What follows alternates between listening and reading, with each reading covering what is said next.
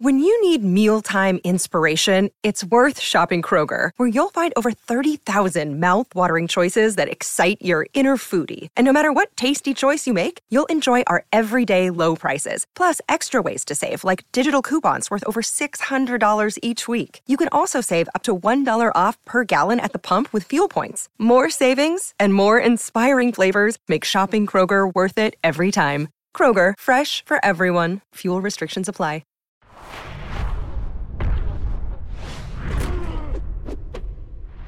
Come on in, the water is fine. And on Saturday, July 2nd, UFC 276 from Las Vegas, a co-main event with potential historical implications when Max Holloway challenges Alexander Volkanovski for his UFC featherweight title. The third meeting between the pair. Why does that matter to one Brian Campbell and Luke Thomas of Morning Combat right now?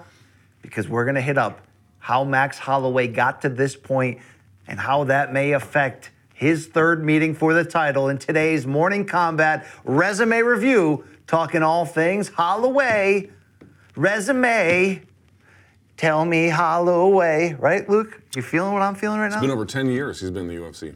Wow. At 30 years old, the Hawaiian native, a future Hall of Famer, a former champion. And Luke, when you go up and down his resume, which we did, you're talking about fights against the greatest fighters of this era. You're talking about a consistently high-level entertainment type of production from Max, but you're also talking about the evolution of one of the greatest fighters in the history of the sport. It's very rare that we can say a 30-year-old who doesn't hold a title right now, and again, that could change on July 2nd, but it's very rare for us to be like, he's 30, he doesn't have a belt, and he's an automatic Hall of Famer. You can just tell from this point on, everything he's done to the moment is remarkable. We're going to hit up the high points, the low points, his evolution beginning with his, 2012 UFC debut against Dustin Poirier all the way through today. But one note, we're hitting you across the board for UFC 276 from Morning Combat.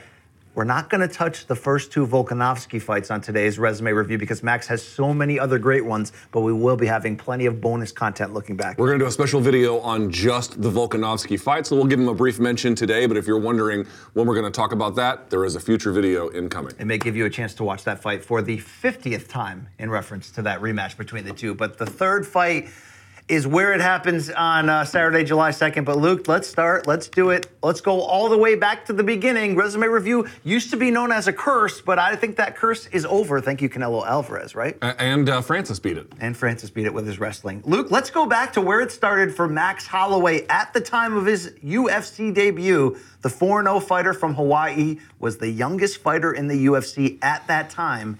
At what, age 20? Yes, 20. And it was just his fifth fight. And his featherweight debut, as a matter of fact. 4-0 coming in.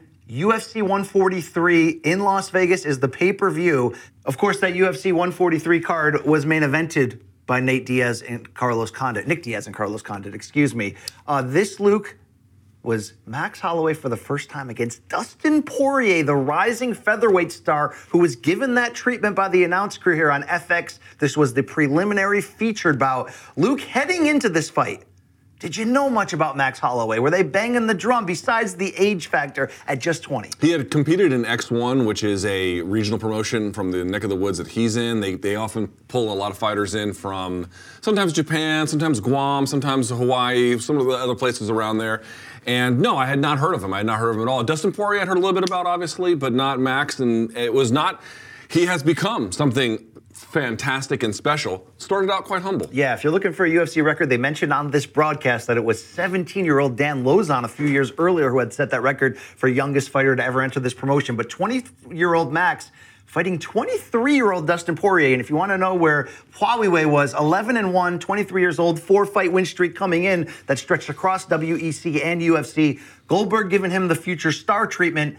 And it was Max Holloway who took this fight on late notice, just 4 weeks after Ricardo Lamas pulled out. So, Luke, this is UFC 143. They're comparing a young Max Holloway to Anthony Pettis to start on this broadcast. Did you like that early comparison? Not so much. I mean, there probably were some similarities, but I think what you really take from this performance was Max obviously had some interesting ability, a lot of gusto, but he was so green. So green. So raw. You can see the inklings of what he eventually became, but this is everyone goes to the UFC at different times when they're ready or not, or whatever the moment calls for, feeling on a short notice. He probably got advised this was a great way to get entry into the organization. But it deserves to be noted, it wasn't until, I think, a couple of years later before he really got his feet under him. And this one did not go to plan. Well, the Pettis comparison seemed apt early when Holloway lands 2 flying knees. Joe Rogan yells, "He's wild, man." Right. But then as it settled in more to a fight, I like the poise. Poirier at this point, a couple years older, but 11-1, had fought better competition. The poise right away of Poirier knowing, I don't want to necessarily chase this guy and get into a battle with him. Let me pick him apart on the outside. That worked. That led to Poirier taking him down. Suddenly, Luke, he's in full mount, and you can really see the difference in experience and skill at this point. Yeah, you didn't see Max panic. He didn't panic in the contest, but he also didn't have much of an answer.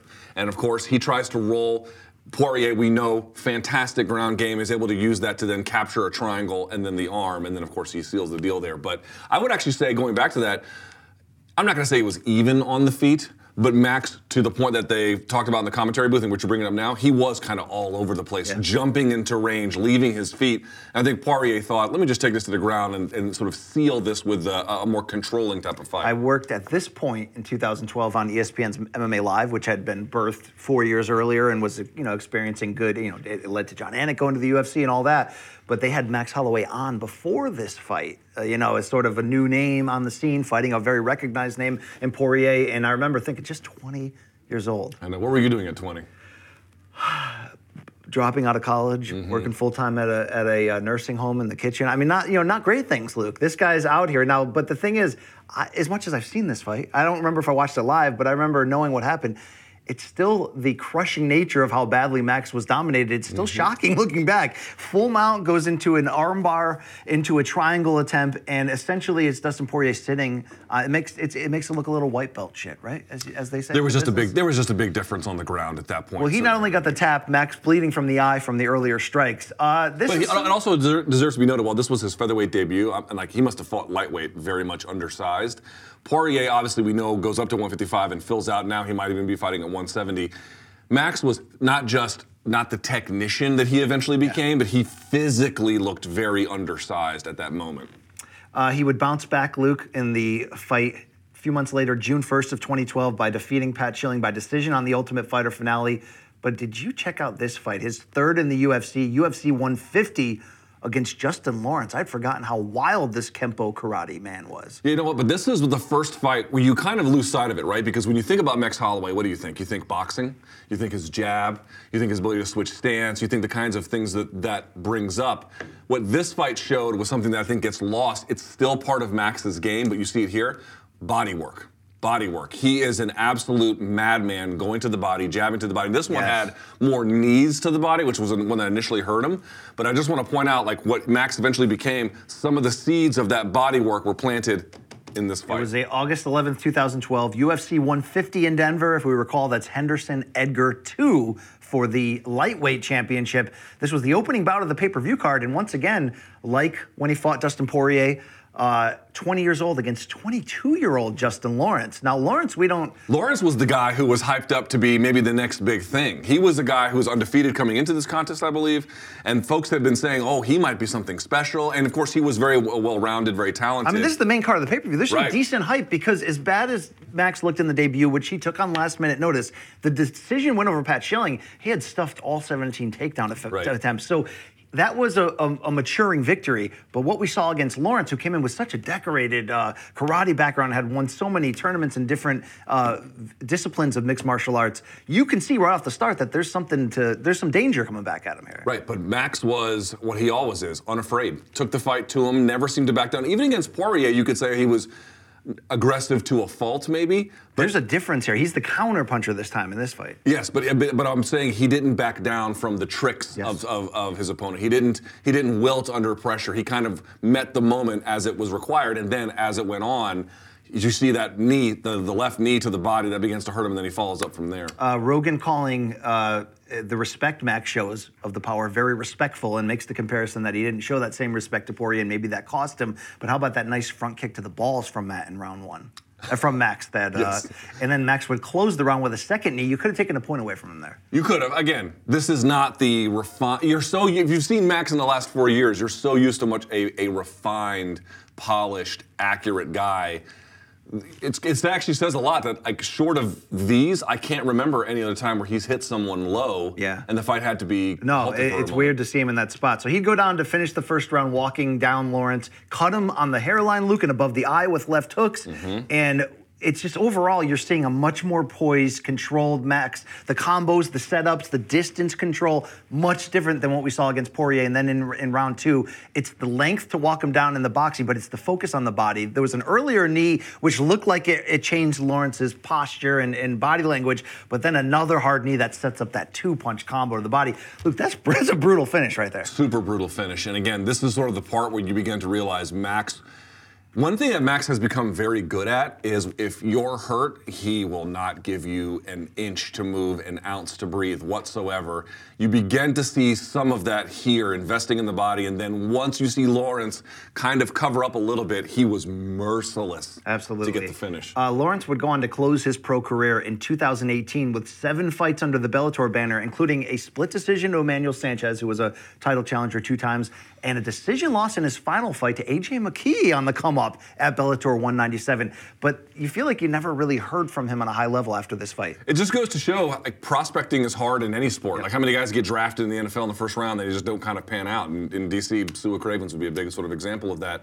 Everyone kind of thought that no one at that point, maybe outside of his team or the folks in Hawaii, were sort of pegging Max as a future great. Of course, it was very early with Justin Lawrence as well, but there was a lot of chatter about what Lawrence, because remember, the early era of MMA was like, let's take a wrestler and teach him to do certain things, but that's all that he does. Lawrence was one of these first prototypes that was coming through, like, oh, he can do everything. Let's see what that means. And that's still valuable, obviously, but against better guys, or guys that, in case of Max, who were destined for greatness, just wasn't enough. As great as Max looked against Lawrence, his next fight would get very interesting and was sort of an early lesson. At 6-1, just 5 months later, December 29th, 2012, a 6-1 Holloway would take on a last-minute replacement. It was supposed to be Cody McKenzie of McKenzie fame. He got injured.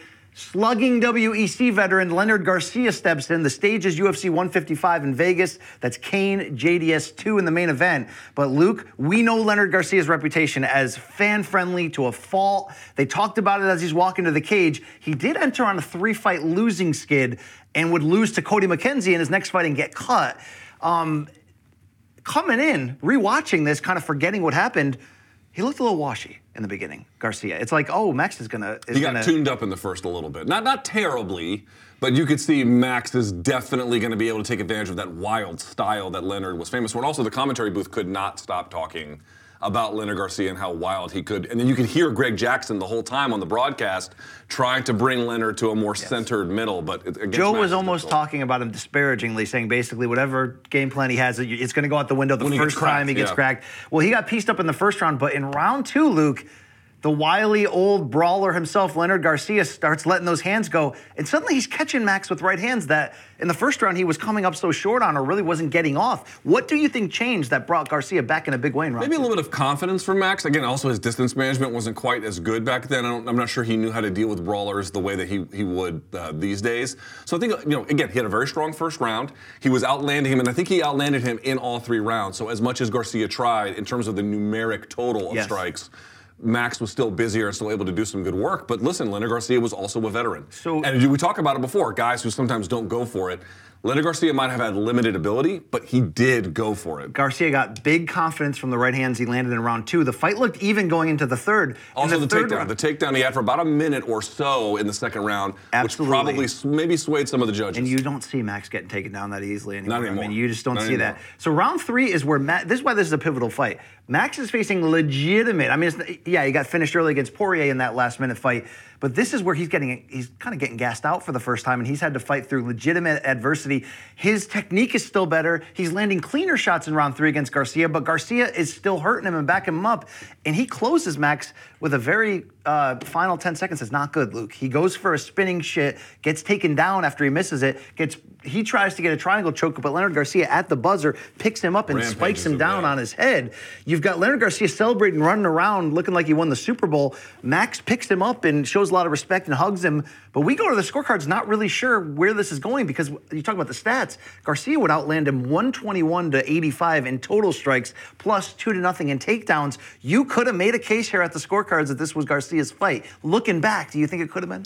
Well, I think we may have to redo this. I think those stats are wrong because according to Fight Metric, Holloway landed 120 to Leonard Garcia's 89, and in that third round in particular, Holloway was 51-39. So again, okay, my stats are wrong. Then the ones from the broadcast can always be a little bit iffy, but the final tally shows it. But what I will say was, this was a good fight for Max, particularly that first round. But he didn't put a big distance between himself and Leonard Garcia. You would have thought if a guy's going to be as technical as Max can sometimes be, because he can't out-brawl Leonard, right? Yeah. Like, that was not going to be in the cards. So he had to do something else.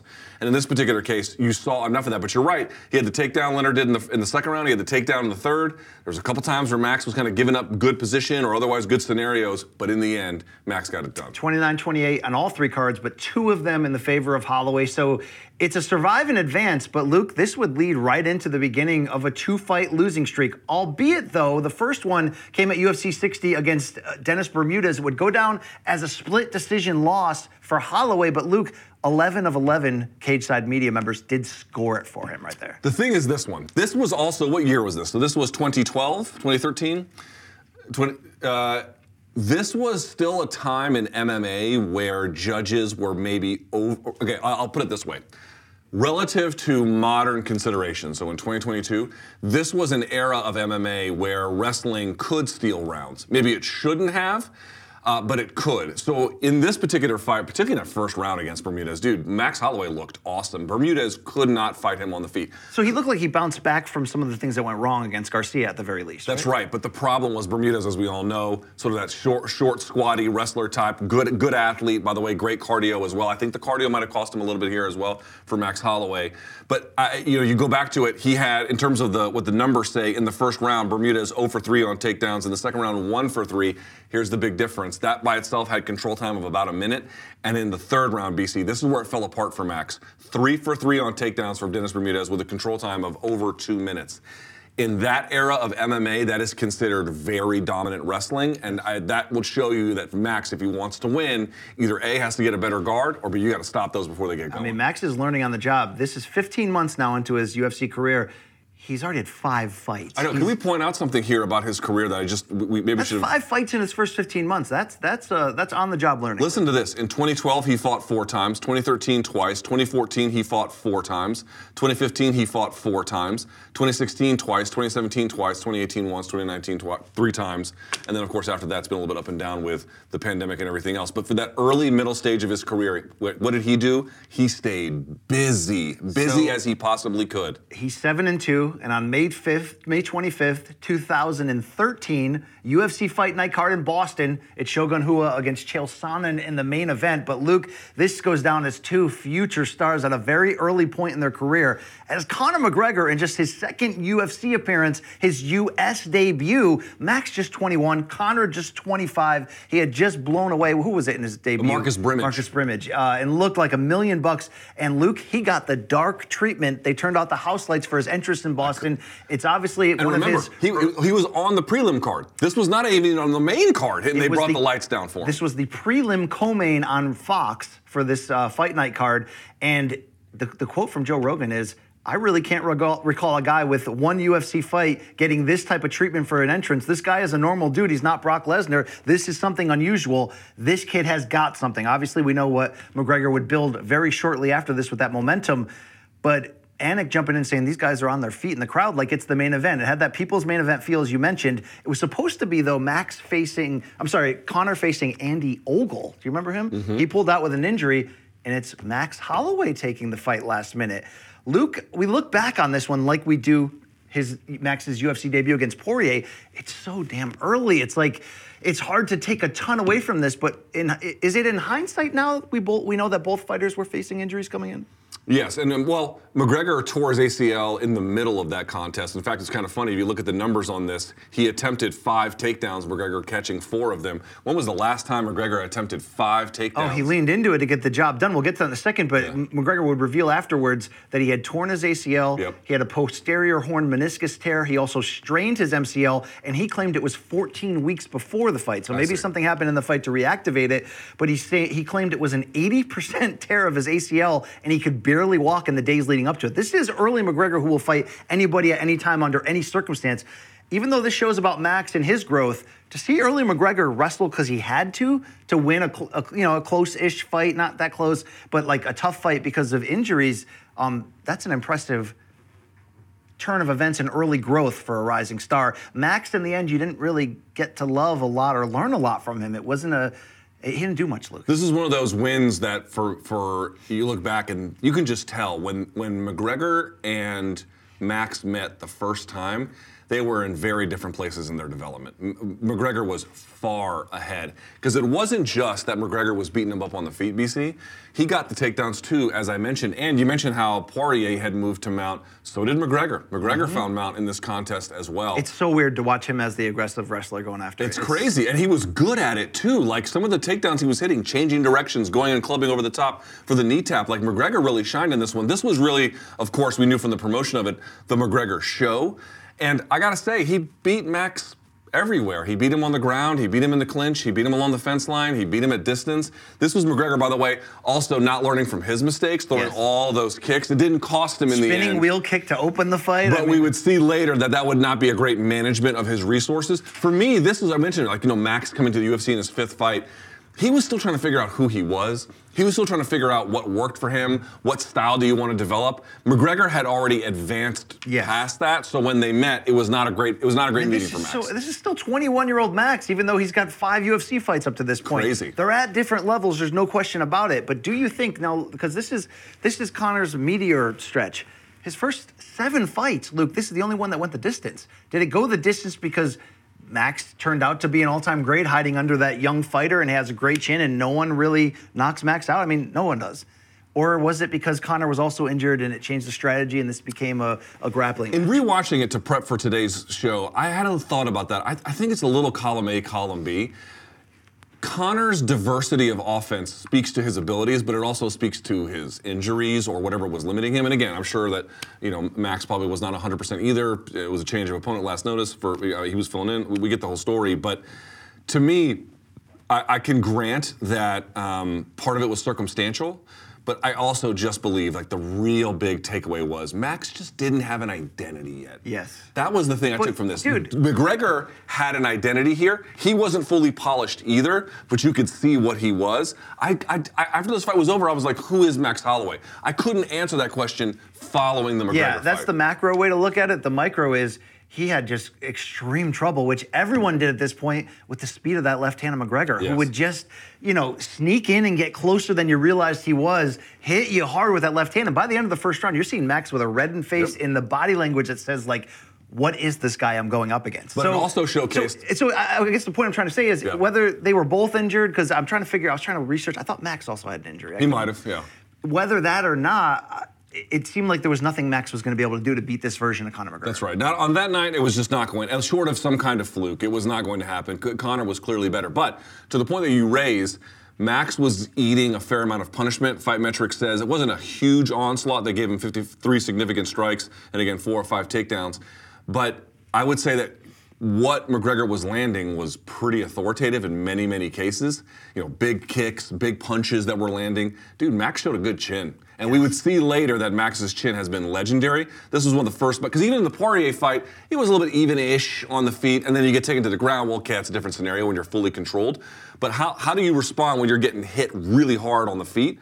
Dude, Max took it in stride. It was pretty impressive. Max now 3-3 in the UFC after that loss. That's his 2nd straight loss when Conor McGregor defeated him. So, Luke, we turn the calendar year to 2014, January 4th of that year. A 7-3 Max on the Singapore UFC Fight Night card, headlined by Tariq Saffiedine against Lim. Who the heck's Lim? Hung Gyu Lim, I think. Yes. Okay. At first, I'm like, that's not Stun Gun, that's Dong Young Kim. No, that's Dong Young Kim. Yeah, no, Hung Gyu Lim. Okay, I don't remember that, man. He was a marauder. He was not super polished, but he was fun. What's his face fought him? Mike Perry fought him, I believe. Holloway would take on Will Chope, a name we don't bring up a lot, but the 6'4" Chope was making his UFC debut, and Luke, he began his career 5-5. By this point, he was 19-5, riding a 14-fight win streak outside of the UFC. Well, Luke, he would take this fight, and after losing, we would never see him again in the UFC, although he kept fighting in other various things. He had moved from the States to Thailand, and they were saying on the broadcast, and you can see that kickboxing influence, and he definitely looked like he was a threat. He was also 6'4" featherweight, which is just freakish. Yeah, so the issue with Will Chope was that I think after this fight, it was revealed he may have had a domestic violence incident in his recent past. That could explain why we never saw him. Right, and so I think the UFC just decided to move on from him. I think he claimed innocence or that it was poorly understood, but either way, this was when the UFC was still doing, by the way, the code of conduct, for example, so that it ushered in his demise. But I think I want to make a point here very quickly. You mentioned it, January of 2014.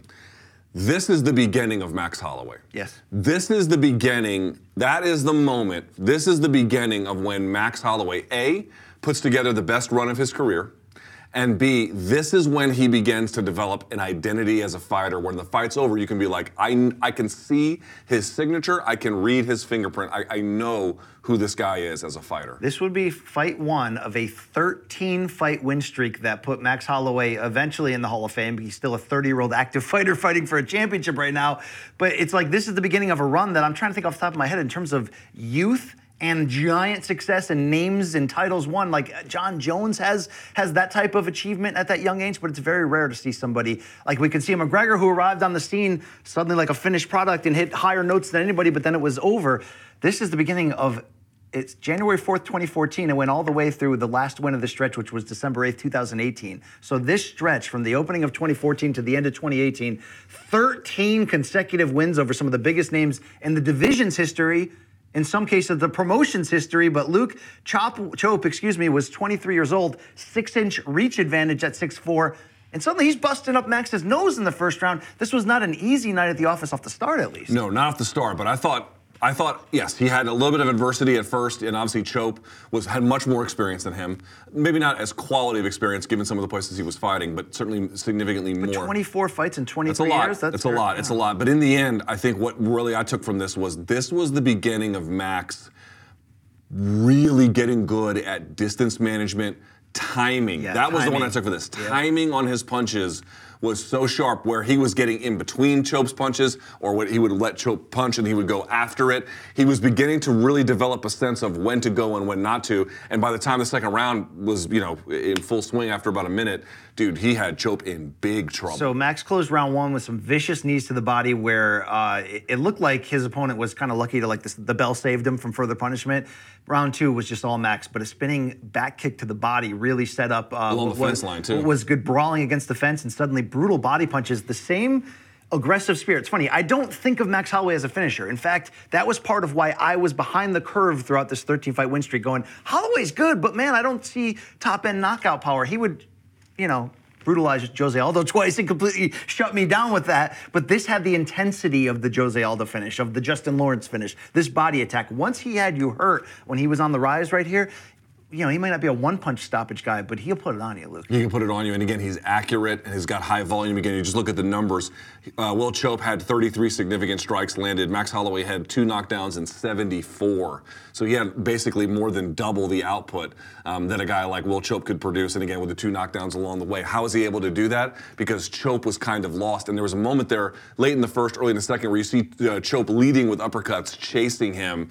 Dude, Max ate him alive for that. Luke, Max would go on to get 4 more wins over the next year plus, heading into the next fight we're going to focus on, which is Cub Swanson, where he was riding a 5-fight win streak. But to get there, submitted Andre Touchy-Feely in round 3.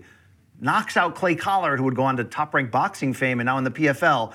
Knocks out Akira Corassani. And then takes a decision from Cole Miller. So at and by the way, dominant in the Cole Miller fight as well. So we head into now April 18th, 2015, and a Max Holloway who's 12-3 overall, taking on a Cub Swanson. Although he was fresh off a submission loss to a non-champion Frankie Edgar, Luke, the run he had before that was a 6-fight win streak. Do you want to know some of the names he beat? Sure. Cub Swanson, Ross Pearson, Charles Oliveira, Dustin Poirier, Dennis Seaver, Jeremy Stevens. Although he had lost to Frankie Edgar, as I mentioned, this is probably Max's highest profile fight. He fought bigger names in Poirier and McGregor earlier, but he's now on a 5-fight win streak against a guy who just snapped a 6-fight win streak. It's UFC on Fox from Newark. I remember this card well. Machida, Rockhold in that main event. Luke, do you remember having any kind of expectations coming in? Because Swanson was an established name who had beaten future champions. Dude, Swanson fought Jose Aldo in WEC. I mean, this guy had been facing the best for far longer than someone like Max Holloway up to that point. This was also, we talked about the Will Choate fight being the beginning of Max. But to your point, the Cub-Swanson fight is the next turn in that evolution. That's when, yes, you still get a sense of Max's greatness and his progress and his improvements and his identity. But this is when he's turning it up just past the guys who are good fighters but not great. Cub Swanson's a great fighter. To all the names you mentioned, heavy hitter, battle-tested, black belt in jiu-jitsu, has been on big cards, has been against big fighters, had been in the kind of situations at a much higher level than Max had. Yes, he had losses to Poirier and McGregor, but when he lost to those guys, they weren't elite contenders. Cub Swanson was an elite contender when they fought. That was the big difference. Max had shown a lot of growth in what is now a 5-fight win streak at this point, but to see him come out in round 1 against Cub and switch southpaw so easily and a right hook instantly swelling the left eye of Cub, the difference between this fight and the Will Choate win just a year and a half ago is already a giant leap in terms of the comfortability, the smooth roll. You know, when he gets in that flow, I mean, this is the Max that we know now. It's coming out in this fight. Also, to me, I believe this is the first time I saw him really physically fill out. This is where he is still, because now he can make featherweight, but it's a little bit of a challenge for him at age 30. This is however many years ago at this point, so this is about 7 years ago, so what was he, 23, 24, something like that.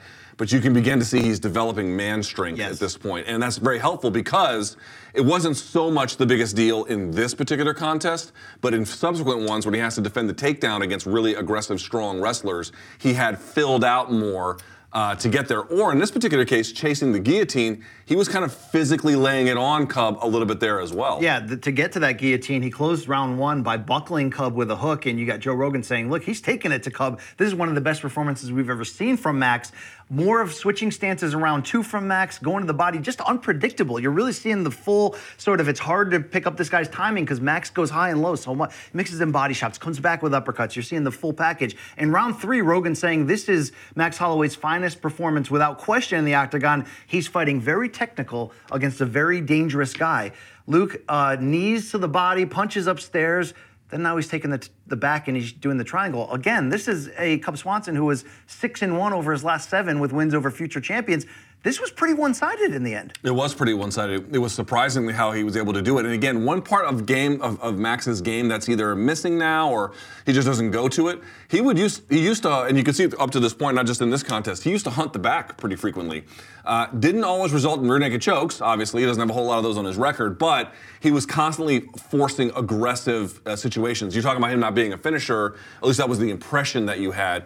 Not only did he get the finish here, but dude, like he was clearly hunting it. Like there was a certain posture he had where he wasn't trying to win rounds, he wasn't trying to just win exchanges. He was really trying to damage these guys and then really put them in compromised positions. There was a certain attentiveness to this in this particular contest that maybe I didn't see in some other ones, like the Cole Miller fight. Absolutely, and he would go on, Luke, to pull off a 3rd-round submission win via guillotine. Max had kind of systematically took him apart and hurt him, took him to the ground, got it. Rogan screams, what a spectacular performance. He rose to the occasion. Luke, 6-fight win streak for a still ridiculously young Max Holloway. And in the next fight, you talk about another early matchup before both of them became who they were. Just a few months later, it's August of 2015. It's UFC Fight Night, and now in his first main event, Max Holloway welcomes Do Bronx, Charles Oliveira, who, of course, Luke, by this point is a dangerous featherweight, but he's a guy who's mixes spectacular wins and losses still. Unfortunately, we never got to learn what we were supposed to learn from this fight because this main event, Luke, from Saskatchewan, in Saskatoon, it would be a TKO, but it would almost have a no contest feel. So what happened to the esophagus of Charlie Oliveira? It was weird. Looked like a strike for sure against the cage. And he kind of held it. Like when I watched it in real time, I was like, did he mess up his shoulder? What was the issue? Basically, there was a strike, and You see Oliveira collapse near the fence line. Max doesn't want to go into the guard. He backs up. The referee instructs him to stand, and he does, and then just kind of holds like here, like this, and then turns away and walks off, and then that's the fight. There's really nothing to say beyond that. This, by the way, we haven't done a Charles Oliveira resume review. People talk about him being a quitter. People talked about him, all these things that don't seem relevant anymore. But if you're wondering why people thought that, it's fights like this. He had tough fights that he had lost before. You know, it's okay, it's whatever. You fight tough guys, you're going to lose some. You know, the Paul Felder one, he was hammering him.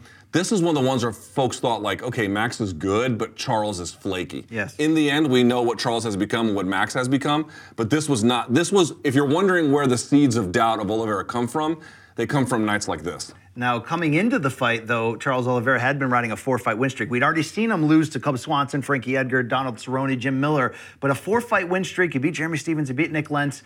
But, you know, a sort of a weird strike hits him and he's done. TKO, esophageal injury. But it's a 7-fight win streak. At this point for Max Holloway, are you thinking future title challenger? 7 in a row in a good division. After yes, I am. After he won these, I began thinking, okay, this dude is very special. Plus, if you've been paying attention to his improvement fight over fight, we're talking about so many fights, but these are in short order.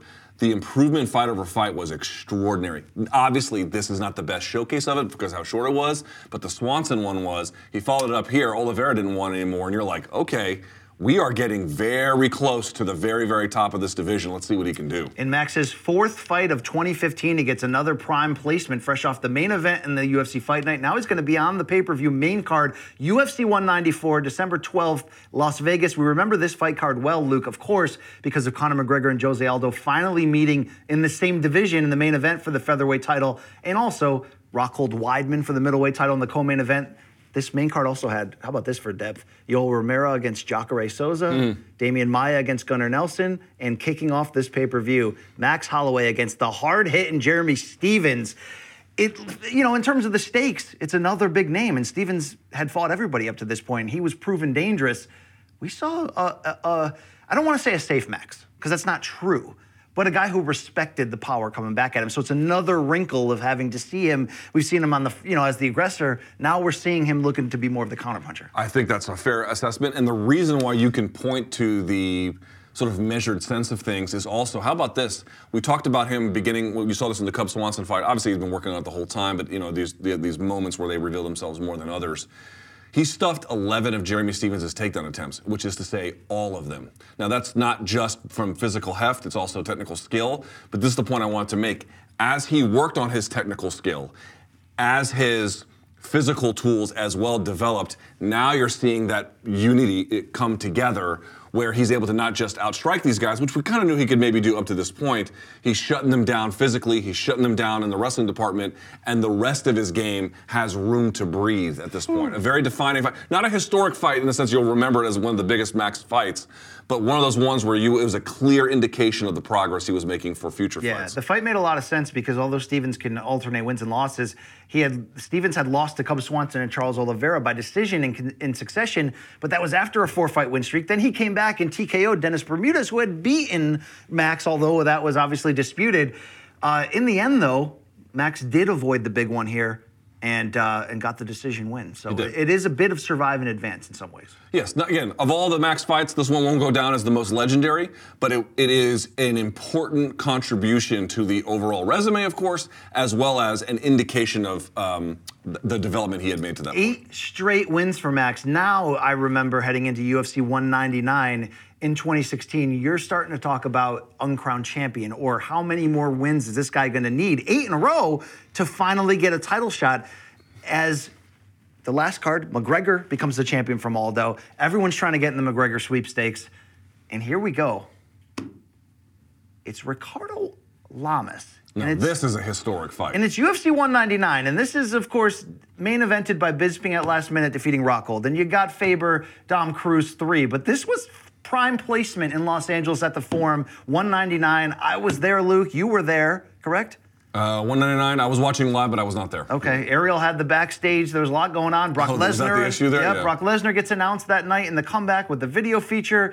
But Luke, even though Bisping had his moment and that took the headlines, This fight had a moment that it's going to be hard to forget, especially since that Southern California crowd ate it up. I want to fast forward to the final 10 seconds because that's the biggest takeaway from this fight. Max was in control. Even though Lamas is game, 10 years older than him, has a longer reach, Max had boxed very well, took some damage, but really is the commanding fighter. But with 10 seconds to go in round 3, he says, meet me right here. He would say afterwards that Lamas's body language said to him, I wanna bang in the middle. Hey, Tui, let's bang. Dude, this was such an incredible moment, as he mentioned. Last 10 seconds, points at the middle. And by the way, credit to Lamas. He was a good dance partner for that particular moment. So Lamas, the bully himself, and they go swinging. This was such a historic moment that they put it into the video game subsequently, where if you were playing Max, you could play where at the end of the bout, you could hit obviously one of the instructions on the whatever they call it, the joystick or whatever the fuck it's called.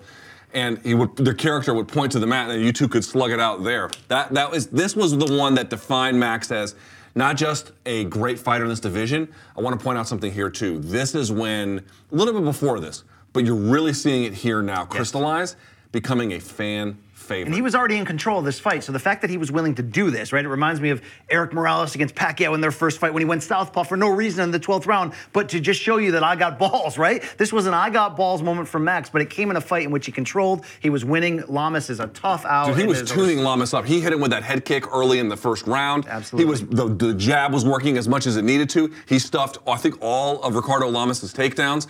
And then, but we should talk about it too. He got those other wins like Will Chope, he would celebrate, as all fighters do when they win.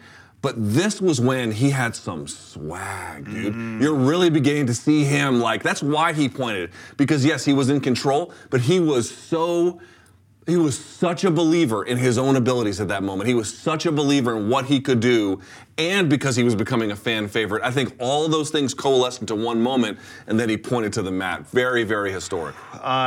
People ask me, in MMA terms, what's the biggest pop you've heard from the crowd or craziness? Bisping knocking out Rockhold was a big pop that same night. Obviously, I was there when Conor lost to Nate in the first one at 196. But Luke, for some reason, that moment, that 10 seconds, the crowd went apeshit. That's as big of a pop as I've ever heard in the UFC. It was just a beautiful, organic, ballsy mano-a-mano moment, and I'll never forget it. But that was also his 8th straight win. And Luke, that would be the fight where he would start to use Jose Aldo's name, because in the post-fight interview afterwards, as corny as it was, looking back on it, the whole Jose Waldo, where's Jose Waldo, where's he at? Hashtag, where's Jose Waldo?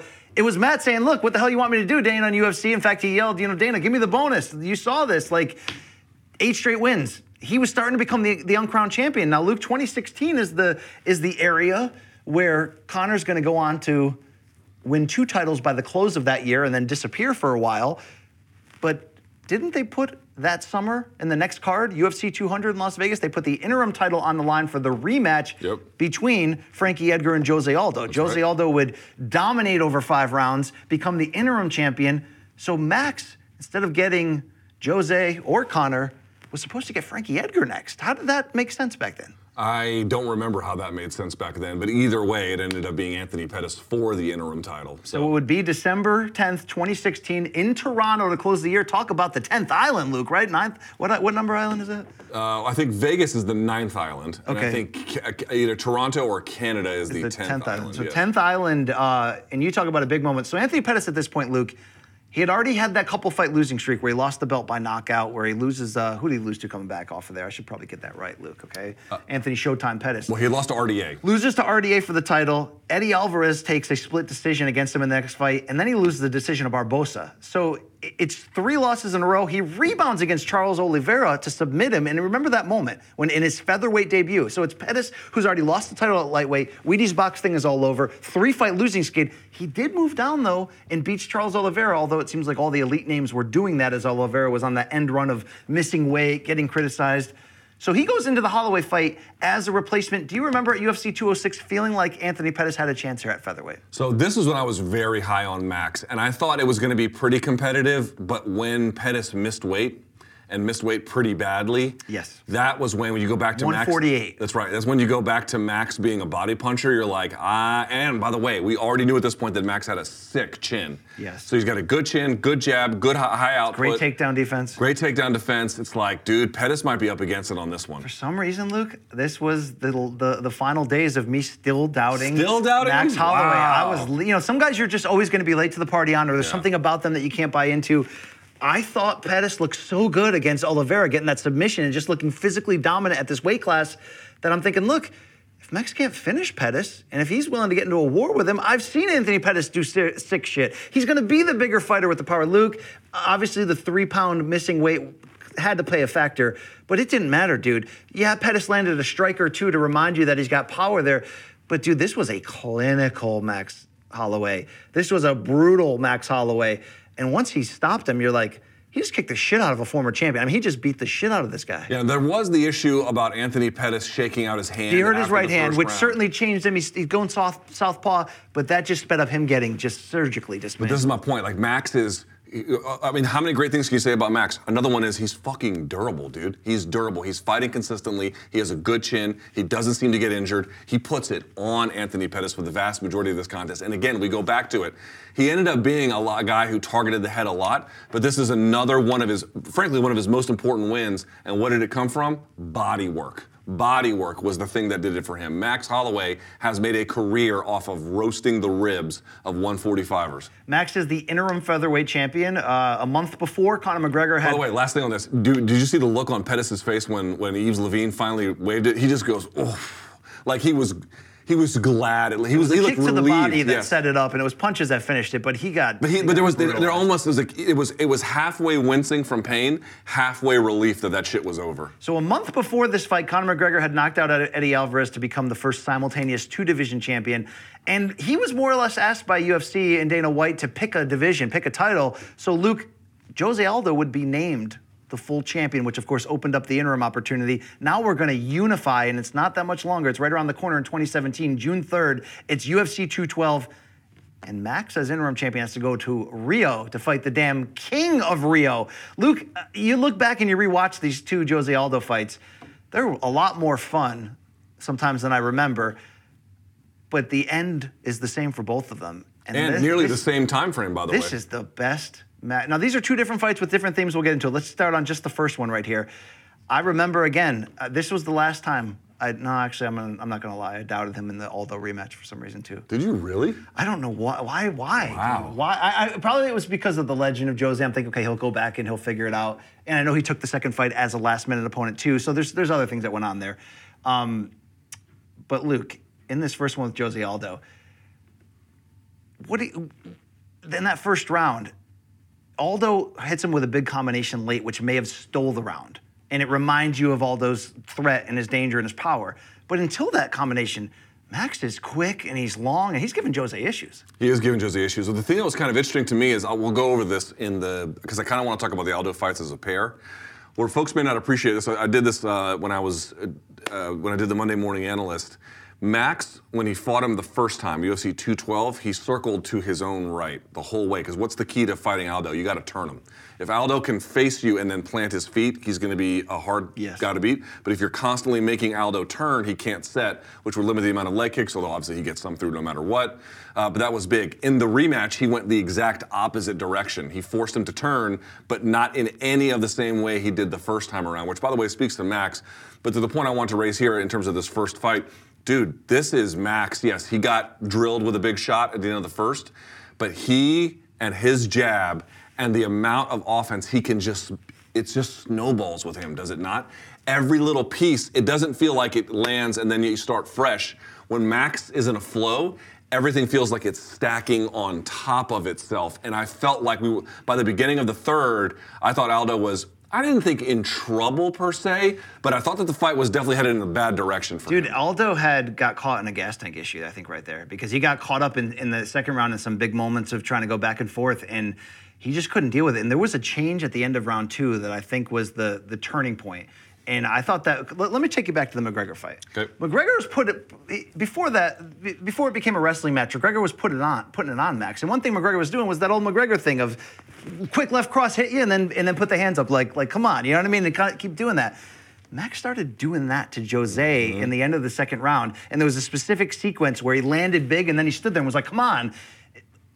That was the turning point of stopping to show respect for the elder, for the seemingly more dangerous King of Rio. And from that moment on, I thought that turn was the turn in the rivalry between them, the two of them, and certainly in that fight, because he just started to put it on Jose. But I still didn't think it would end how it ended, and how it ended twice in a row. It was with him kind of brutalizing Jose and getting the stoppage. And also, what's kind of crazy about it is, again, he had set it up with all the work he had done previously, but it was just a 1-2, which Aldo slips and then comes back, and he threw the exact same thing right behind it, and it landed perfectly. And then from there, dude, it was a fucking onslaught to the point where they probably could have called that one a little bit sooner. But to your point, it's Jose Aldo, the King of Rio. You're in Rio. Max was going to have to beat him real badly to do it, and that is exactly what he did. Max is the champion. The win streak is 11. I remember being humbled to watch Aldo. I mean, it's not like I hadn't already seen him get knocked out by Conor McGregor, but there is a fluke element to that, Luke. As much as it's an absolutely legitimate, they both landed the first, major sequence between the two. They landed at the same time. Conor's was better. But to see Jose Aldo lose the belt where a younger, I guess faster, but maybe not stronger. No, not faster.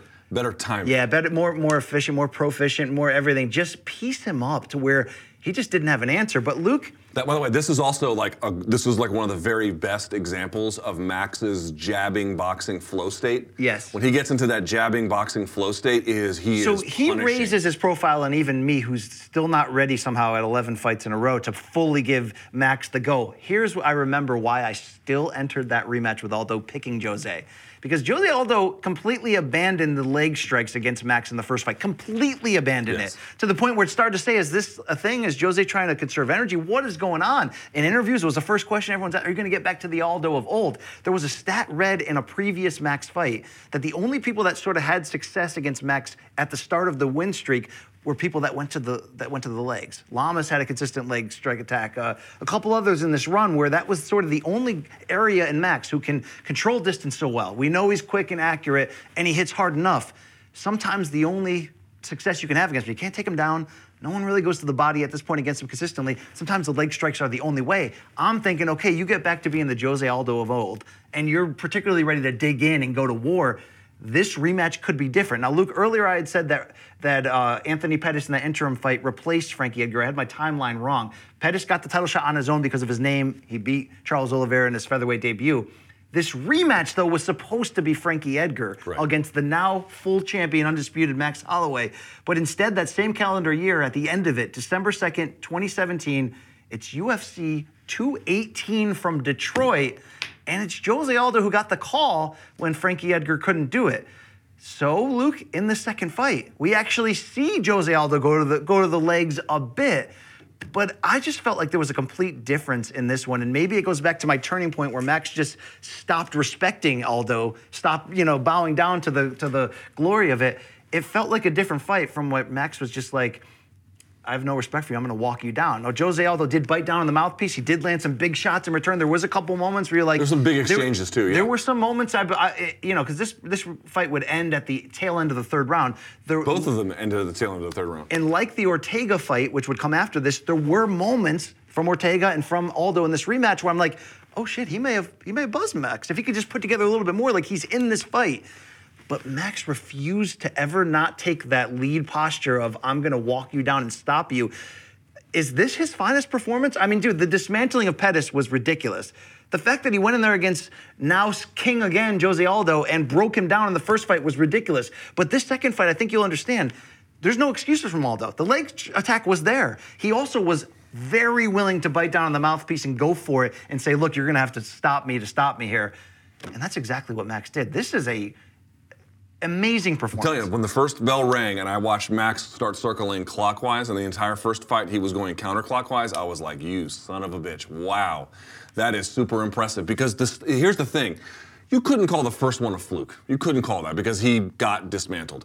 But dude, to beat Jose Aldo in back-to-back fights with not the same game plan, but the same skill set basically, just reapplied in a slightly different, although hugely impactful way, was magisterial. Magisterial. And dude, yes, Aldo actually landed much more in this fight than he did in the previous one. Max too, both of them had a higher output relative to the first one. The first one, they were both a little bit more conservative. They let it hang out a little bit more in the second one. But dude, again, by the end of the second round, Jose Aldo was in bad shape. His face was getting marked up. And to the point you raised, yes, you'd seen McGregor do that, and you'd seen Aldo have some fights that got kind of close here or there.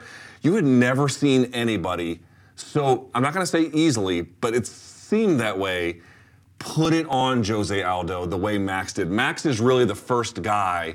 Yes, of course, McGregor slept him. But I'm just saying, over the course of 15 minutes, just fucking audited him. He was just better.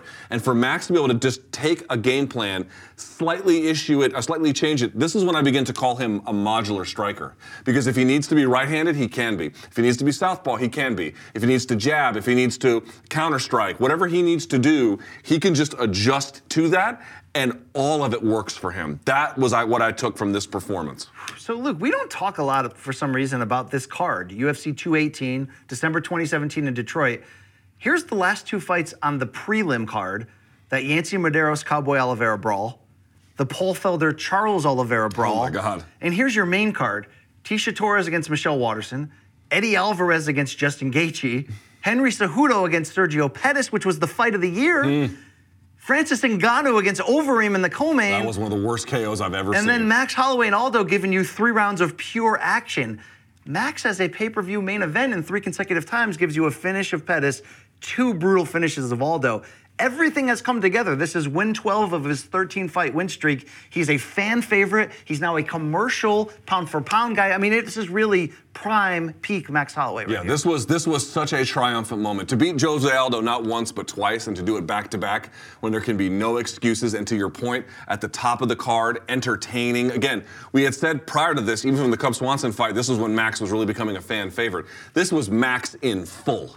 Right? Fans are loving him, delivering on what you want if you're buying a pay-per-view, you're getting what you're paying for, and to beat the best featherweight of all time back-to-back by finish. And by the way, both times inside the 4th minute or so, right around the 4th minute of the 3rd round. Like, dude, he was just unstoppable. That was when you knew it was like, okay, Conor's doing whatever the fuck Conor's doing, but right now I know who the best 145er is. It's Max Holloway. And I don't look at that second win, which again only came because Edgar pulled out because of injury. Aldo was supposed to face Ricardo Lamas, but he came in on short notice. I don't look at that as, oh, well, that was now old or washy or bruised Aldo. That was Aldo who came in with a body punch attack, too, in the second fight. The leg strikes. Luke, he was willing to go out on a shield, and Max made him. That is legendary shit. And what is he at that point? This is 2017. That's 5 years ago almost. He's like, I mean, that's just ridiculous. He's 25. Luke, the final fight on this incredible 13-fight win streak. By the way, you're saying the win streak ends with Dustin Poirier, but technically at 145, it doesn't end until 2019. Correct, in terms of his featherweight run. But like this win streak, by the way, has already had names like Andre Fili, Cub Swanson, Charles Oliveira, Jeremy Stephens, Ricardo Lamas,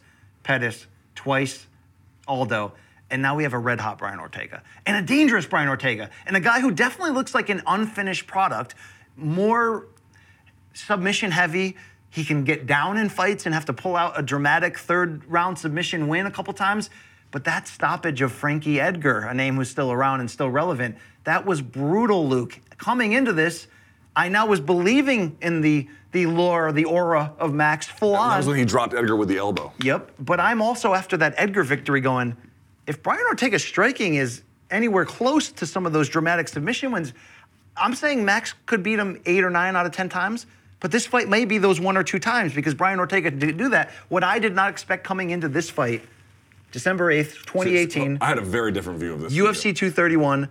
I came in here thinking, you know what? If he takes him lightly or if whatever, Brian Ortega can do something. It's going to be hard to take Max down, but let's see what happens. I didn't expect Brian Ortega to come in blood or in guts Mexican brawler style. Just coming straight on boxing, no ground game. I am just going to let you tear my face off, and that's going to wake me up, and then I'm going to keep coming.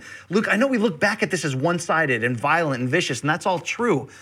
But Ortega was willing to die in there, dude. This is a brutal fight in hindsight. UFC 231 Toronto, the main event, the pay-per-view.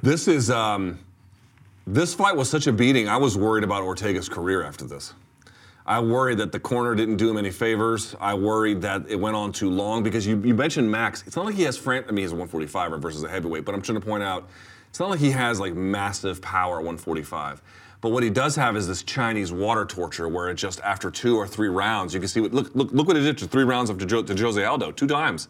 He just couldn't withstand it. Like there's this punishing relentlessness to Max's game, and I thought through the first 2 rounds, Ortega was getting eaten alive. I will give Ortega a ton of credit. Not only did he, by the way, the fight was stopped at the end of the 4th round by virtue of the doctor coming in and being like, yeah, fuck this, we're not going to keep doing this anymore because his eye was such a disaster. But in the 3rd round, he got back out there and took it to Max a little bit. There were moments in the 2nd round, but particularly the 3rd round, I thought the momentum was changing. I thought I'm watching it happen because Ortega's face is a mess and you're wondering how long he can last.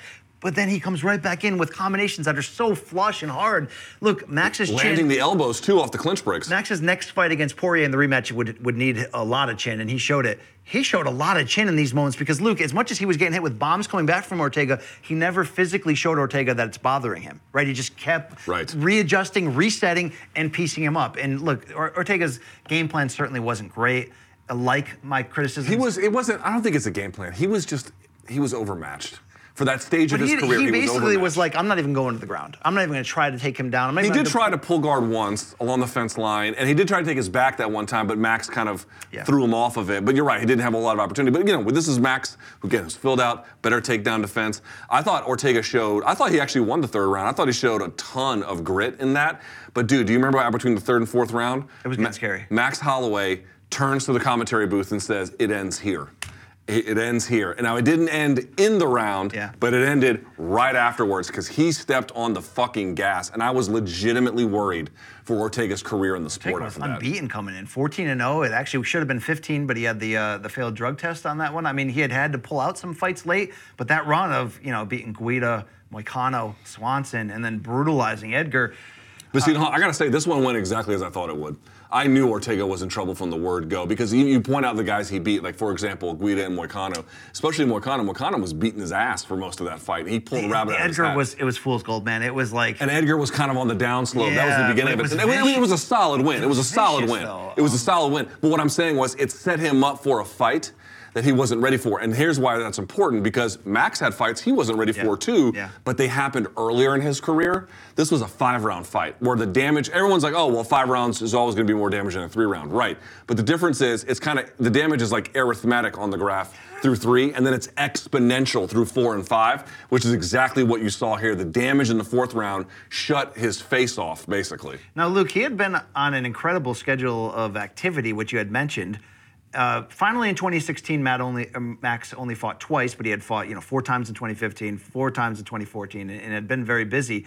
He fought just twice in 2017, but there was a 1-year gap between the second Aldo fight and that Ortega fight. And let's not forget about that one storyline coming into the Ortega fight. Right. Max was supposed to fill in last minute for Tony Ferguson against Khabib Nurmagomedov at UFC 223 in the April of 2018. That was the Dolly through the window weekend. That was also Max's interview with Michael Bisping on Fox Sports, where it's still unexplained, correct? It's still unexplained in terms of like what went wrong. Why did he seem punchy in the interview? Was it hangover? I mean, not hangover, concussion. Like, we still don't really know what happened, but we didn't even mention it. It's like it never happened. The concern coming in, maybe that's when I look back and I say, okay, Ortega was unbeaten. I've seen him win fights in which he's losing. He just brutalized Frankie Edgar, but I don't think we can forget about what the heck is Max gonna look like in this fight? Even though he's not even 30, he has been in a lot of wars, and that interview was so weird, they forced him out of the Khabib fight. Yes. There were those questions, Luke. He answered every single question against him. And I think he had split with his management right after that, or right around that time. So fair point, there's a lot of questions. But, like, dude, for me, after those 2 Aldo fights, if you weren't a believer after that, I don't know what would. I was a huge believer in what he could do at that point. And to the point where, as big as I am on Volkanovski these days, I didn't know that I necessarily expected Max to at that point, I didn't see anyone who could beat Max. It didn't exist to me. 13-fight win streak, top of the, he's competing for the pound-for-pound top. He's a star. He's a proven commercial breadwinner, creator of pay-per-view buys, and creator of action fights. So the promotion gives him a solid here, Luke. This will be the legendary UFC 236. It's April 13th, 2019. It arguably features the best 2 consecutive action fights in terms of drama in UFC history, although you can make that same claim about UFC 196 with Tate versus Holm, followed by the drama in McGregor versus Diaz won. Tate versus Holm was only good for the 5th round, though. No, I mean, I get what you're saying, where each round before that was one-sided in the direction of that fighter. But we know what, I was there in Atlanta. We know how legendary that night was because Kelvin Gastelum and Israel Adesanya for the interim title. Remember, 2 interim titles put on the line for this card in the main and co-main, both not necessarily justified. And there was a lot of talk coming in. Kevin Iole interviewed Dana and actually fought back at him, was like, there's no need for an interim title here. Your champions are fine. They're ready, right? So Khabib's a top lightweight, but he had just had what? Did he just have, he had Ferguson pull out the year before at UFC 223. Khabib he couldn't fight during Ramadan, so it seemed like they just kind of put another interim title down in this lightweight division for no reason. We know the middleweight one was kind of for no reason as well. Well, Robert Whittaker had to pull out of the Kelvin Gastelum fight. So this is where we're at, though. Eventually, when Dustin fought Khabib, it was the unification. Yeah. So there was something to that. It was the beginning of just sort of throwing it for marketing purposes, but Dana did validate himself by how hard these 4 guys fought. Now, we already know what happened in that co-main event, the 5-round thriller that Adesanya pulled out. Dude, try to follow that. Somehow these guys did. Max gets the call for the Dustin Poirier rematch. It's for the interim lightweight championship. So at this point, you're thinking, it's just gravy. He's won 13 in a row. He knocked out Aldo twice. He just defended it and stopped Ortega. And now he's going to move up and fight Poirier for the 2nd time. But Luke, this was... Hey, it's Kaylee Cuoco for Priceline. Ready to go to your happy place for a happy price? Well, why didn't you say so? Just download the Priceline app right now and save up to 60% on hotels. So whether it's Cousin Kevin's Kazoo Concert in Kansas City, go Kevin, or Becky's Bachelorette Bash in Bermuda, you never have to miss a trip ever again. So download the Priceline app today. Your savings are waiting. Go to your happy place for a happy price. Go to your happy price, Priceline. You can argue, what's the best version of Poirier we ever saw? The guy who knocked out Conor McGregor twice most recently and went for the lightweight title, or was it the guy leading into the Khabib fight? Well, this was the final fight for Poirier leading into the Khabib fight. All that 25 minutes, Teddy Atlas saying that he would to make everything right. To make life fair. To make life fair. I mean, this was prime peak Dustin Poirier. Yeah, so this is the story for me. You were there. I was there. I was watching on TV. But I remember thinking, oh, dude, after what Max was doing, I thought Max was unstoppable. And I knew Dustin was good, but I thought heading into this one, I was like, you know what? Max is going to get his hand raised because Max just can't be beat. Motherfucking Dustin Poirier had something to say about that. First of all, these two put on for 5 rounds. Just a brutal and high-paced entertainment. Now, it did have lulls. I'm not going to act like it was gaudy word throughout, but the amount of times, this is what I really remember from it. I mean, obviously, I rewatched it for this, but like just what sticks out to me, the amount of times Holloway got rocked and somehow found a way to keep the fight going or rock Poirier in the process. That's great. So here's where we're at. For Dustin Poirier, this was, Luke, a 7-fight stretch in which he beat Jim Miller, had the abrupt Alvarez fight, but then submits Anthony Pettis, stops Justin Gaethje in a blood and guts war, stops Eddie Alvarez in the rematch in a blood and guts war, and now he's facing Holloway, and he is so sharp, but a Holloway left hook wobbles him midway through the first round, and you're like, oh shit, what's going on here? Is Max gonna do it? As soon as you sort of condition yourself to, Max may do this, because I had questions if he could win this, the size difference, all of that, Poirier started beating on him. And to close that first round, there were 3 moments where Max is getting pieced up, where I'm like, the size difference in this, in terms of featherweight to lightweight, the power difference. He wasn't a power puncher at featherweight, although with the full body attack, he can get you out of there. And look what he did to Aldo. Mm-hmm. But Luke, I had legitimate questions after round 1, even though round 2, he got banged around a little bit more, but not as badly. Do you remember feeling that after round 1? Like this could be a completely lopsided, bad idea matchup, that if his chin is going to keep him in this, he might take some serious damage. I was really worried. The only thing that I had in the back of my head, which sort of played out, actually played out a little bit, was I was like, okay, not that Max is a slow starter, but he's definitely much stronger in the 3rd, 4th, 5th round than he is in the 1st and the 2nd. So while that was bad, and the first thing I was like, oh, there's a power difference. Because Max would hit him, and yes, sometimes Poirier would kind of reel and react, but when Poirier hit him, Max would move. There was a big difference in power. That was hard to ignore. He had to bite the hell down to not only get through 5 rounds, but to have moments in round 3. Dude, he came back and kind of stole the round. Listen to this. Dustin Poirier, according to Fight Metric, in the first round landed, again, this is just numeric, so not qualitative, but landed 54 to 30 strikes from Poirier to Holloway. In round 3, it was the exact opposite, 53 to 33 for Max Holloway. He also numerically outstruck him in the 4th round, but Poirier did get a takedown, the only one he got of 8 attempts. Now, this would have been in the fight of the year condition and conversation of most years, right? But the fight before it was just incredible. I needed a vape. Do you look back at this? It was 49-46 Poirier on all three.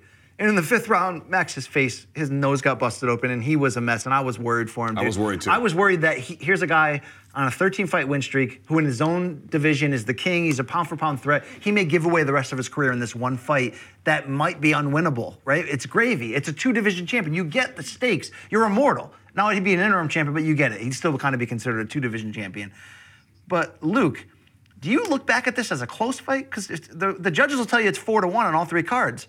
I look back at it as a close fight because every time, Max had more success than people realize, even though let's give Poirier credit. He won this fight because he answered every success Max had with something bigger and heavier. That's right. But when you went back and rewatched it, is this a close fight to you? A competitive fight or just a high-paced, all-action fight that was one-sided in the end? Here's what I would say. I don't call it a close fight because in the end, you're right, 49-46, like the way you just tally it up, Dustin got the rounds.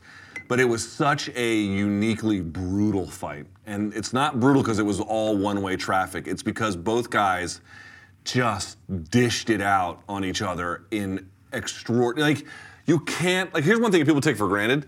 A lot of times if you go to like a regional MMA show, what you'll see is a guy who might have very good skills, but actually doesn't have a chin. Or not much of one. And you kind of take that for granted when you watch UFC. You just think, oh, well, they may or may not have a good chin. But what you don't really realize is the guys who are actually pretty good but can't take punishment, they get weeded out long before that.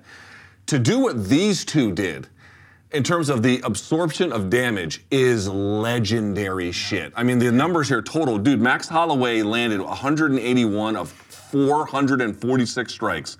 And Dustin Poirier, 178. So numerically, actually, Max landed more, but we know the power difference was big. 178 of 381. But that's because Max never stopped trying to win, which is wild because, in rounds 1 and 2, he looked overmatched. He had a good round 3, and at the end of round 4, he's getting brutalized. I mean, his nose is getting busted open. The dude never stopped trying to figure it out. Never stopped. That is the definition of, even to his own detriment at times, to an all-time great. Luke, that would snap the 13-fight win streak, and Poirier would go on to the Habib fight, although that would end. So yeah, to be clear, Max is still featherweight champion at this point. This was at 155. Champion. So we go to 29. This was 2019. This was April. He was supposed to defend against Frankie Edgar at UFC 228, I believe. No, 2 something here, Luke. They both got injured and had to pull out. 238, I think. Maybe. They were supposed to fight first at UFC 218, according to Wikipedia, then UFC 222. Each time one of the two fighters had an injury. Now we finally get this fight at UFC 240, July 27th, 2019. Luke, do you remember feeling like for Frankie Edgar? I didn't think he had a prayer. That he even deserved the title opportunity at this point? No, I didn't think he had a prayer. And the reason why was I think MK had started at this point, or right around this point. We had started in what, July of 2019? Yeah, so here's what I thought, which I think wound up proving true. Frankie's a good striker, a very good striker. In fact, at his prime, he was excellent. But what really made his game dynamic was the introduction and the threat of takedowns. And so what you had seen in the Aldo fight at UFC 200 was, what happens to Frankie striking if you deny him takedowns? So he can't get him. Now he just has to strike with you. He is still quite good, but the dynamism of the trickery goes away completely. And I was like, dude, Max's takedown defense at that point was awesome. Very good. And I was like, I don't think Frankie's going to take him down. And if he can't take him down, I don't think he can win. Not a fight that in the end is going to be one of Max's more special ones. It was kind of ho-hum the whole way through, but Max was just better, and there wasn't much Frankie could do to fix that. Frankie's last fight had come a year and a half before this against Cub Swanson. So Frankie had been knocked out brutally by Brian Ortega, and we were questioning if he was still around, if he's still viable. But in 2018, he did get a decision win over Cub Swanson. Do you remember that? I know we both came into this fight against Holloway thinking this is more of just a, hey, Edgar, here's a chance to become a 2-division champion, fight for a title in your third weight class, now down at featherweight. Do you remember thinking the Cub Swanson win was enough that...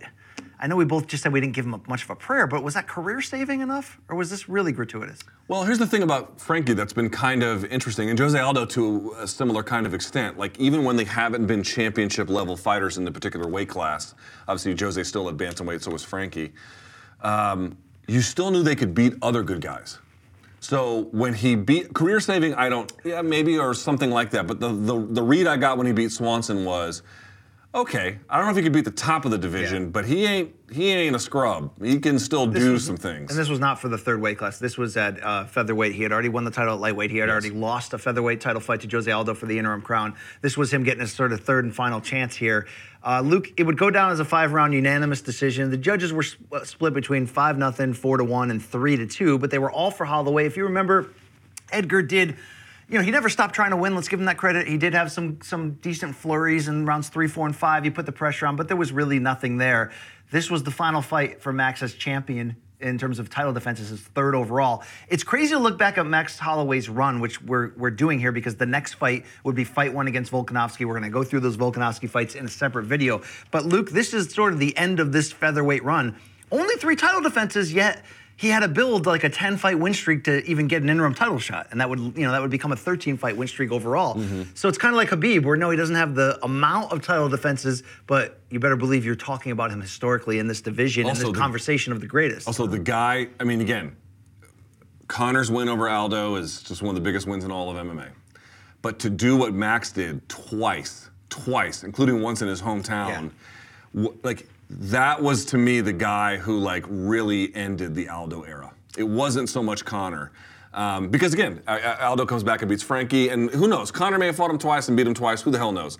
But I'm just saying, that was the definitive end. And to be the definitive end of the era of the best guy to ever do it in that weight class, that was pretty fucking big. Now, when Max Holloway beat Brian Ortega, let's not forget, it killed the idea from that Michael Bisping interview that something physically was wrong with him, or the accumulated damage had made him, old in his late 20s. To some degree, after losing that violent fight to Poirier, this was only 3 months after the Poirier fight. Now, he didn't take damage against Edgar, but it was another reminder that Max has an ability to bounce back from anything, it seems. He's an Iron Man. And is just and that's part of what and by the way, this is also, I remember after the whole incident, he was like, I'm not sparring as much anymore. I'm going to leave my damage in the fight, which is still, these were brutal fight. This is 2019, right before the pandemic, but he would become a leader during the pandemic of not even sparring because he's doing the training camp over what, Zoom? Well, I don't know if I believe that. Right, but the point being is, he definitely dialed back heavy and even light sparring in his camp to a large extent, just so he could preserve his body for these wars like that, which probably is wise, although it should be clear he's taken a shitload of damage over the course of his career. Over the next 2 fights, over the next year, Max Holloway would twice lose to Alexander Volkanovski. The second one in particular, UFC 251, disputed. Like we said, we're going to put out a bonus video breaking down round by round the scoring, all that, and sort of what we saw here. But Luke, he's no longer the featherweight champion.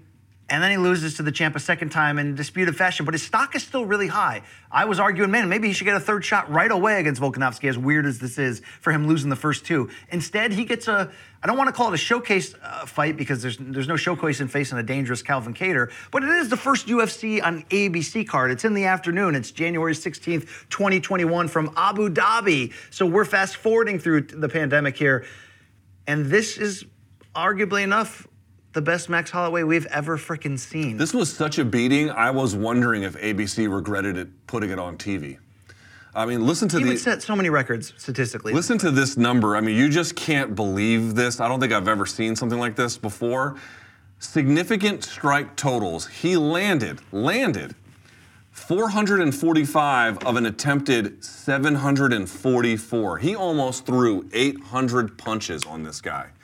800. Dude, I thought Calvin Kattar's career might have been over after that beating. That was historic. Remember, there were multiple times in the third and even fourth round where Kattar was just, I thought he was going to go, and he somehow hung on. By the way, to Kattar's credit, even in the fifth, was throwing back, which is one of the reasons why his corner didn't stop. But his corner and Tyson Chartier, who's a great coach, and I like him very much, but there was certainly a lot of controversy about whether his corner should have saved him. Dude, Max fucked him up.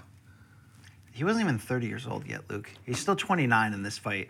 And if you had any... And do you remember he was looking at the commentary booth being like, I'm the best boxer in MMA? And then he would go back to It was virtuoso. This was a virtuoso performance. When you look up and down, I'm like, okay, the dismantling of Anthony Pettis may be the best I've ever seen. No, maybe the second Aldo fight, all things considered, was the best I've ever seen. No, Luke, it probably was this. And considering we'd already seen him go through the Bisping interview medical condition, go through the brutal loss to Dustin Poirier, rebound all those times. Now, lose twice to Volkanovski, which he didn't take a ton of physical damage in that fight, although there's a lot of leg strikes.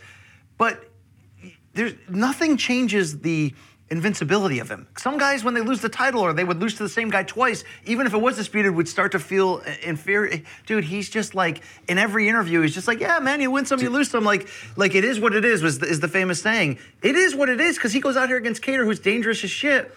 And I mean, it's like the Michael Jordan flu game or something. I mean, it's Dude, just this was the guy who pointed at the mat for the last 10 seconds for 25 minutes. That's who this guy was, completely in the zone. And to his credit, the entire time. He had adjusted so well in the second Volkanovski fight in terms of changing his strategy. Yep. And even though Volkanovski rallied to close that fight out and ultimately win it, this is just a reminder that, okay, no title on him, but he's still in the pound-for-pound top 10.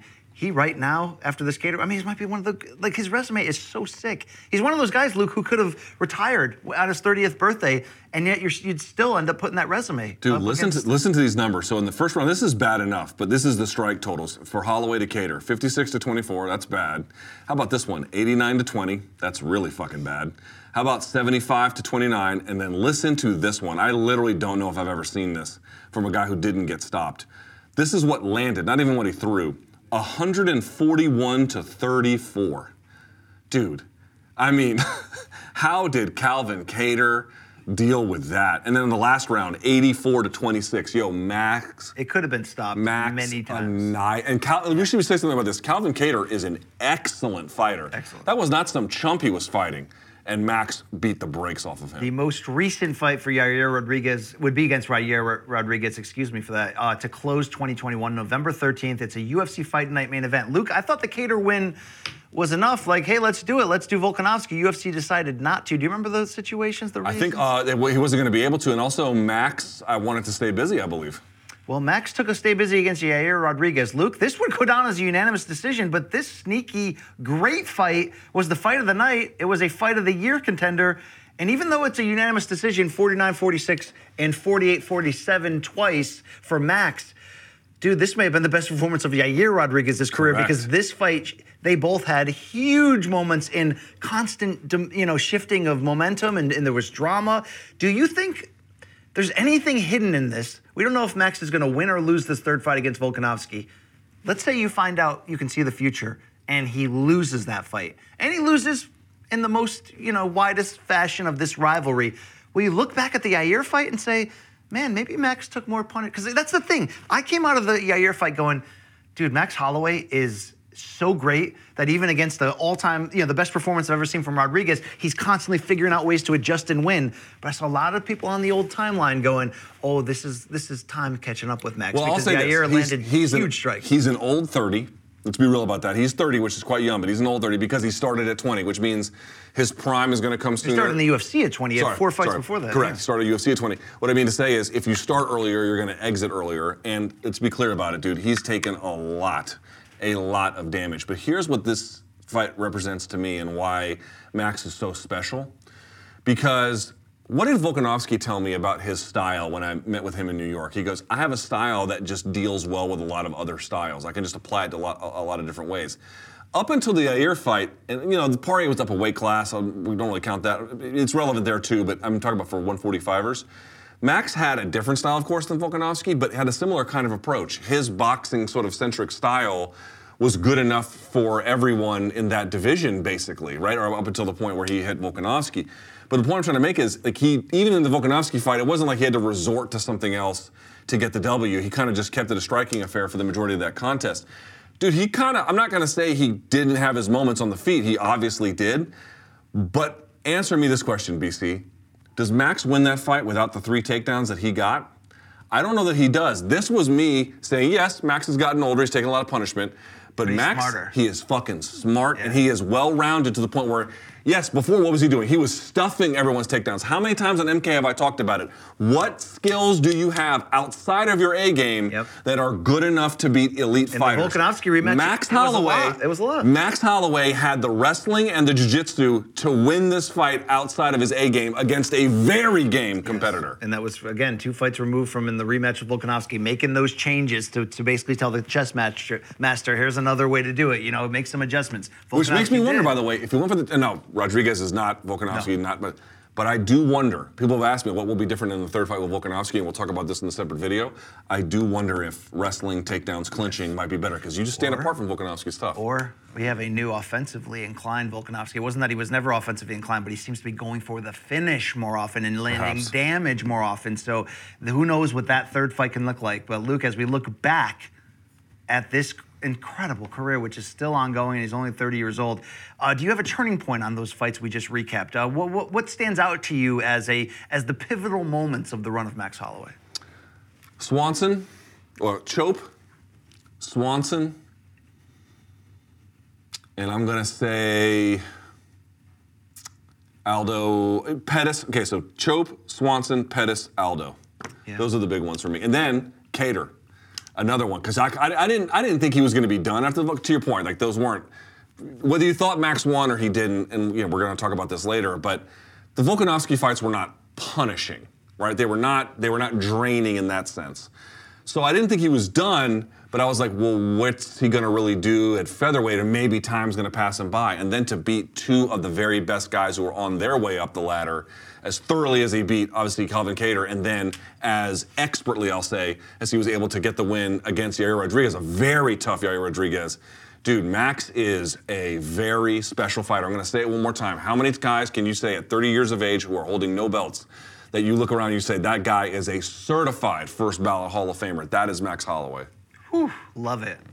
What a trilogy, what a historical implication for both Volkanovski and Max Holloway. It's a rare trilogy enough when one man won the first two, and yet we're going to do a third one. But what a career already. If he never fights again, Max Holloway is a day one-ish Hall of Famer indeed, one of the greatest runs of that 13-fight win streak, and yet adversity has struck him in the last few years, and he's been able to bounce back.